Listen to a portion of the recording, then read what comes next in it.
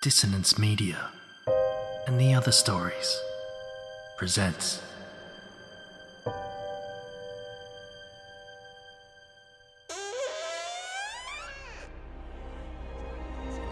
Step into the abyss of After the Gloaming, a gothic fiction podcast that delves into the depths of human emotion, unyielding love, revenge, internal struggles, and restless souls await you in 9 haunting episodes, where dread, fear, and rare glimpses of eerie happiness linger. Dare to listen on your favourite podcatcher? After the Gloaming beckons. Search now, but beware. Innocence will be left behind.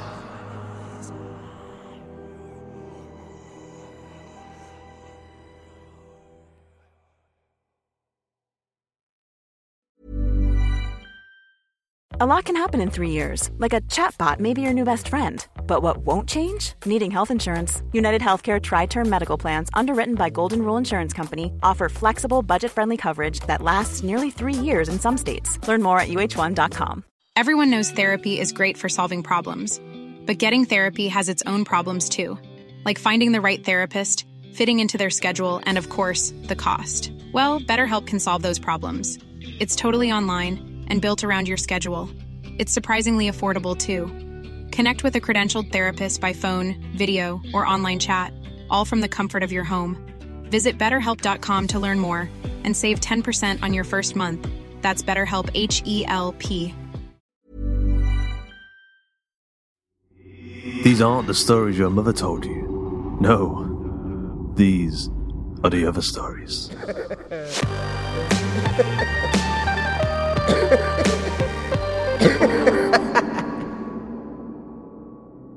The Other Stories would not be what it is without the incredible soundscapes and scores that are produced by a huge roster of astounding music makers all around the world. Today's composer is a guy called Kai Engel, or at least he goes by Kai Engel. He recently posted this on his website. Attention! Since Russia attacked Ukraine, I'm not able to receive money to my Russian accounts. I cannot stop this invasion or affect the situation with my accounts. I just want to reunite with my wife, in brackets, she is Ukrainian, and to continue my work. I've started preparing for immigration out of Russia. If you'd like to help by donation, you can do so by heading to boosty.to/Kai Engel Music. Once again, that's boosty.to/Kai Engel Music. Today's episode is The Hand of Glory, written by Georgia Cook and narrated by Alexandra Elroy.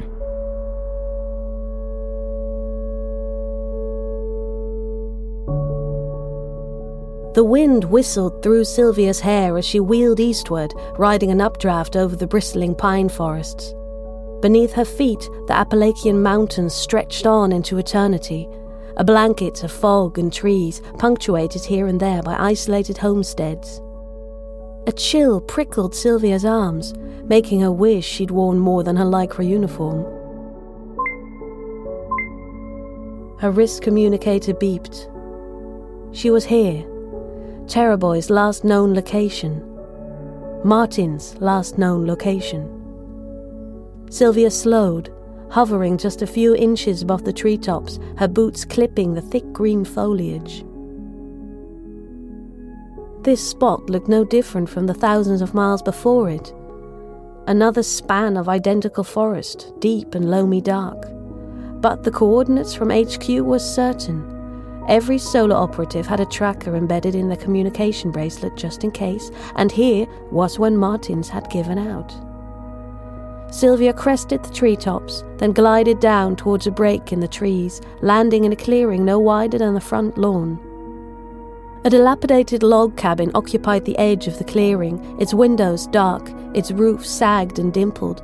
If it had occupants, a hunter perhaps, one of the countless tiny communities sequestered among the trees, they were an excellent start. Perhaps they'd seen Martin. Sylvia crept to the porch, a set of wooden steps leading to a crooked front door. Slowly, tentatively, she reached for the handle. "What you doing?" Sylvia jumped. A girl stood on the grass behind her, staring at Sylvia with a mixture of fascination and wry amusement. She couldn't have been older than 15, with a pinched, thin-lipped face and wiry ginger hair. Sylvia swallowed, her heart pounding. "Sorry, The girl's eyes widened, her gaze falling on Sylvia's uniform. "Hey, you're one of those hero types, aren't you?" Yes, I suppose I am." "What's your, The girl wiggled her fingers, seemingly unfazed by a stranger on her front porch. "Special name? Don't all hero types have special names?" "The Wren." The girl snorted. "Wren? Like those tiny little fluttery birds?" Sylvia felt her cheeks grow red. "Yes." "What you doing up here, little Wren?" Now Sylvia knew she'd gone red. "I'm looking for someone." "Ain't gonna find many people in these parts." He's another superhero." Sylvia drew herself upright. "He went missing somewhere close to this location 5 days ago. I've been sent to look for him." The girl put her head to one side, still grinning. "And what's his name? The mouse?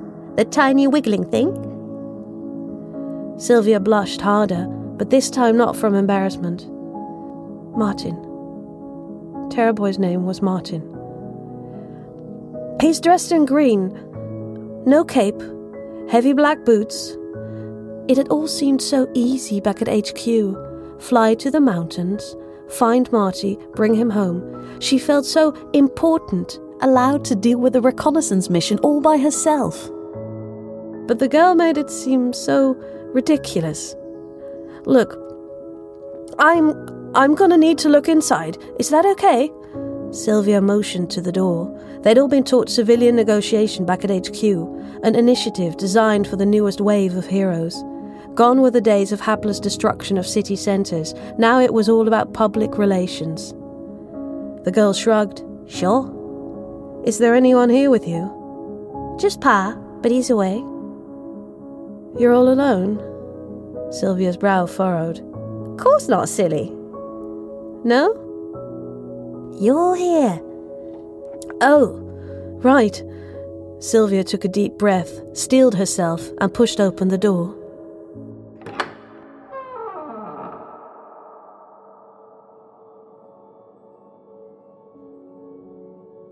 The cabin was as dilapidated inside as out, small and cramped, with a low, dusty ceiling.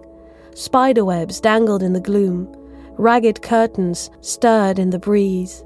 Sticks of simple furniture, a rickety table, a battered chest of drawers, a bucket and mop propped in a far corner, only served to extenuate the emptiness. A braid of herbs hung from the wall, punctuated by the dried carcass of what looked like a pheasant. Sylvia averted her gaze. A tiny, dark doorway opened onto the cabin's second room. There were drag marks in the dust below it, as if something kept locked had recently been swung open. "So what do you do then?" asked the girl from behind her, "with all your heroing?" I fly." Sylvia shifted uncomfortably, starting towards the second door. "And nothing else? Not like super speed or laser eyes?" Something in the girl's tone cut through Sylvia's discomfort. She turned. "You know an awful lot about superheroes," she said. The girl shrugged. "Pa taught me." "Right." Sylvia turned. Something about the door at the back of the room unnerved her, like the shadow of a deep, dark tunnel, or a stretch of bottomless water.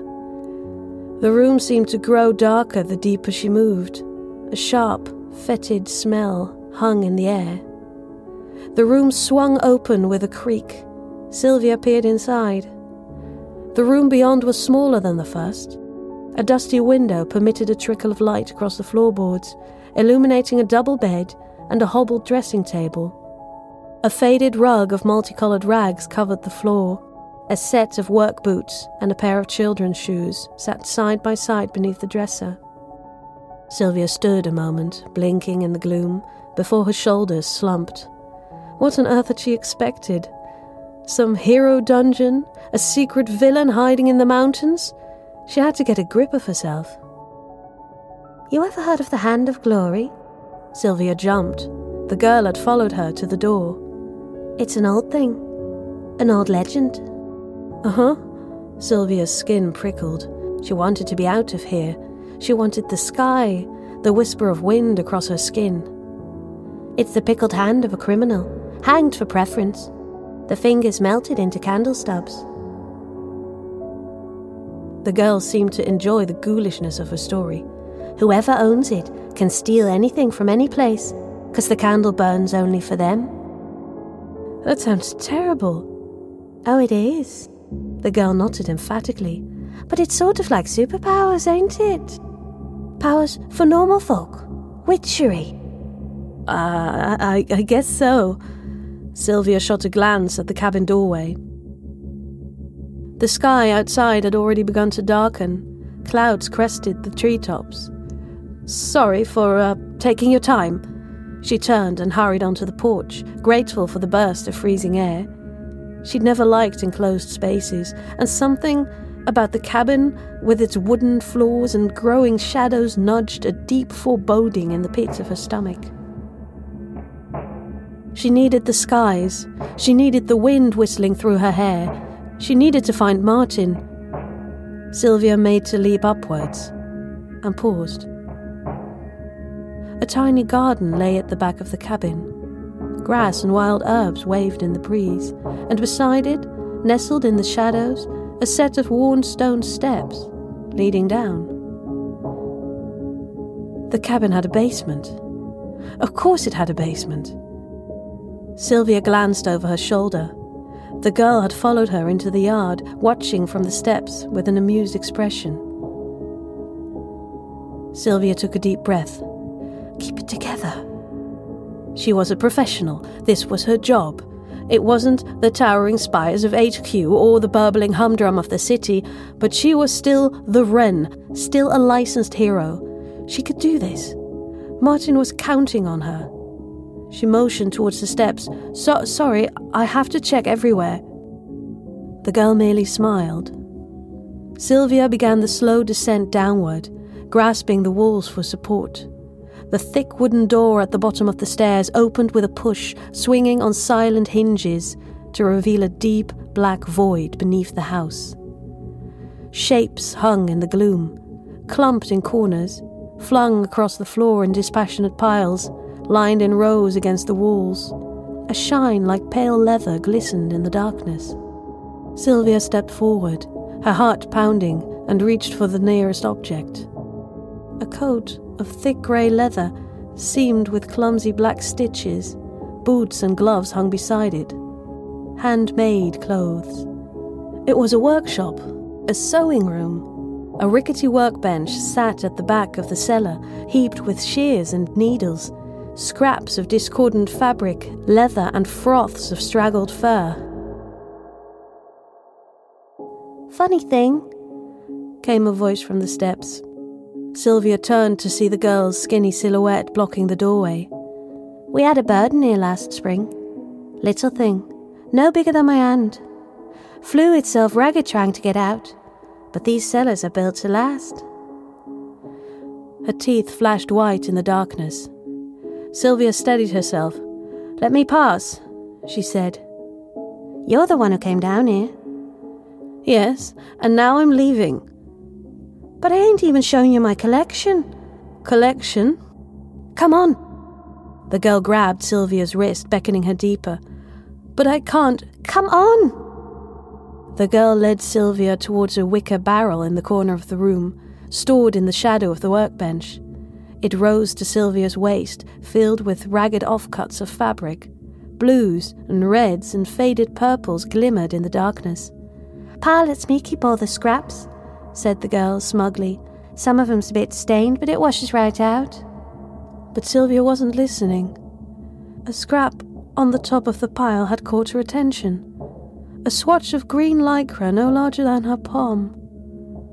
She turned it over, her heart pounding. On the underside, still golden in the gloom, was the start of a bright capital T. The breath caught in Sylvia's throat. Do you want to know what happened to the bird? Came the girl's voice. A shadow loomed over Sylvia, dominating in its absolution. What bird? Whispered Sylvia. She couldn't bring herself to move. The bird from before, silly. The girl's smile widened. We used its feathers for witching, its little bones for future telling. Not as good as hero parts, of course, but that's for special occasions. Her eyes narrowed, surveying Sylvia with the expression of a connoisseur. I wonder what futures we could tell with your bones. Sylvia snapped from her daze. She spun, terror and outrage fueling her flight, and scrambled for the door. The little girl darted ahead, slipping through just in time to slam it shut in Sylvia's face. A metal bolt thudded home. Sylvia thumped her fists against the wood. Let me out! I swear to God! Just wait here, came the girl's voice. Pa'll want to see you once he's home. He's so awfully clever at making. Her footsteps turned and retreated up the steps, leaving Sylvia alone. Sylvia screamed and yelled, but it was no use. Unlike the cabin above, the cellar door stuck fast. She sank to her knees, struggling to calm herself. What could she... How on earth was she supposed to... Her communicator. HQ. She grabbed her wrist, ready to punch in her coordinates. Hello? Hello? Can anyone hear me? This is... She stopped. No lights flashed. No machinery whirred. Her communicator bracelet sat useless and silent. There was no signal here, deep below the earth. Was this how Martin had died? All alone, trapped in the dark? Sylvia forced back a sob. It was impossible to tell the time in this hollow place, but the light seeping through door slats was already shrinking, growing pale and silvery black. Sylvia pictured the emptiness of the pine woods above. She pictured the glow of golden candlelight, sparse between the trees, lighting a path seen only by the holder. The hand of glory. If you could craft such magic from regular humans, what could you make from the bodies of superheroes? What gloves could you stitch from bulletproof skin? What structures could you build from unbreakable bones? If the mummified foot of a saint is sacred, what about those of superpowered beings, enhanced through science or magic or sheer force of will? What kind of magic would she make? Footsteps outside. Heavy footsteps. The clattering footfalls of an excitable child running to greet them. Muffled voices in the cabin above. Pa! Pa! A burst of laughter. Sylvia curled into a ball as the footsteps turned and thumped towards the cellar.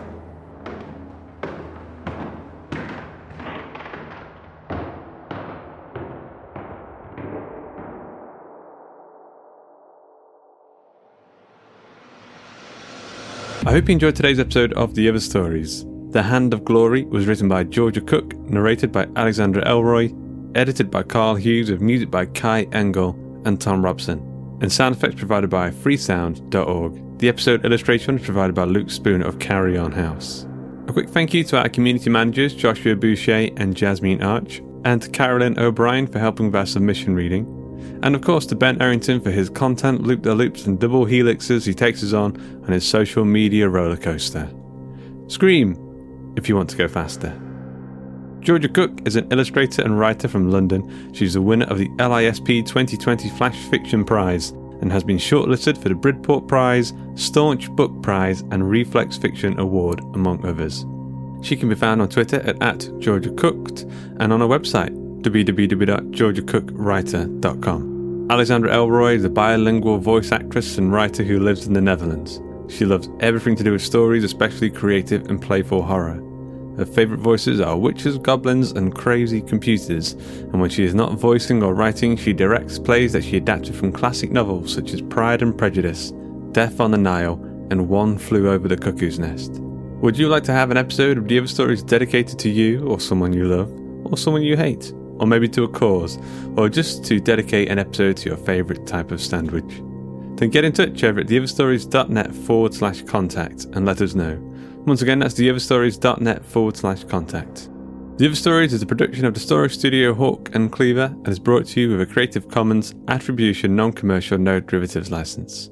That means don't change it, don't sell it, but by all means share the hell out of it. Until next time. Even on a budget, quality is non-negotiable. That's why Quince is the place to score high-end essentials at 50 to 80% less than similar brands. Get your hands on buttery soft cashmere sweaters from just $60, Italian leather jackets, and so much more. And the best part about Quince, they exclusively partner with factories committed to safe, ethical, and responsible manufacturing. Elevate your style without the elevated price tag with Quince. Go to quince.com/upgrade for free shipping and 365-day returns. Hi, I'm Daniel, founder of Pretty Litter. Did you know cats tend to hide symptoms of sickness and pain? I learned this the hard way after losing my cat, Gingy. So I created Pretty Litter, a health monitoring litter that helps detect early signs of illness by changing colors, saving you money and potentially your cat's life. Pretty Litter is veterinarian developed, and it's the easiest way to keep tabs on your fur baby's health right at home. Go to prettylitter.com and use code ACAST for 20% off your first order and a free cat toy. Terms and conditions apply. See site for details. Even when we're on a budget, we still deserve nice things. Quince is a place to scoop up stunning high-end goods for 50 to 80% less than similar brands. They have buttery soft cashmere sweaters starting at $50, luxurious Italian leather bags, and so much more.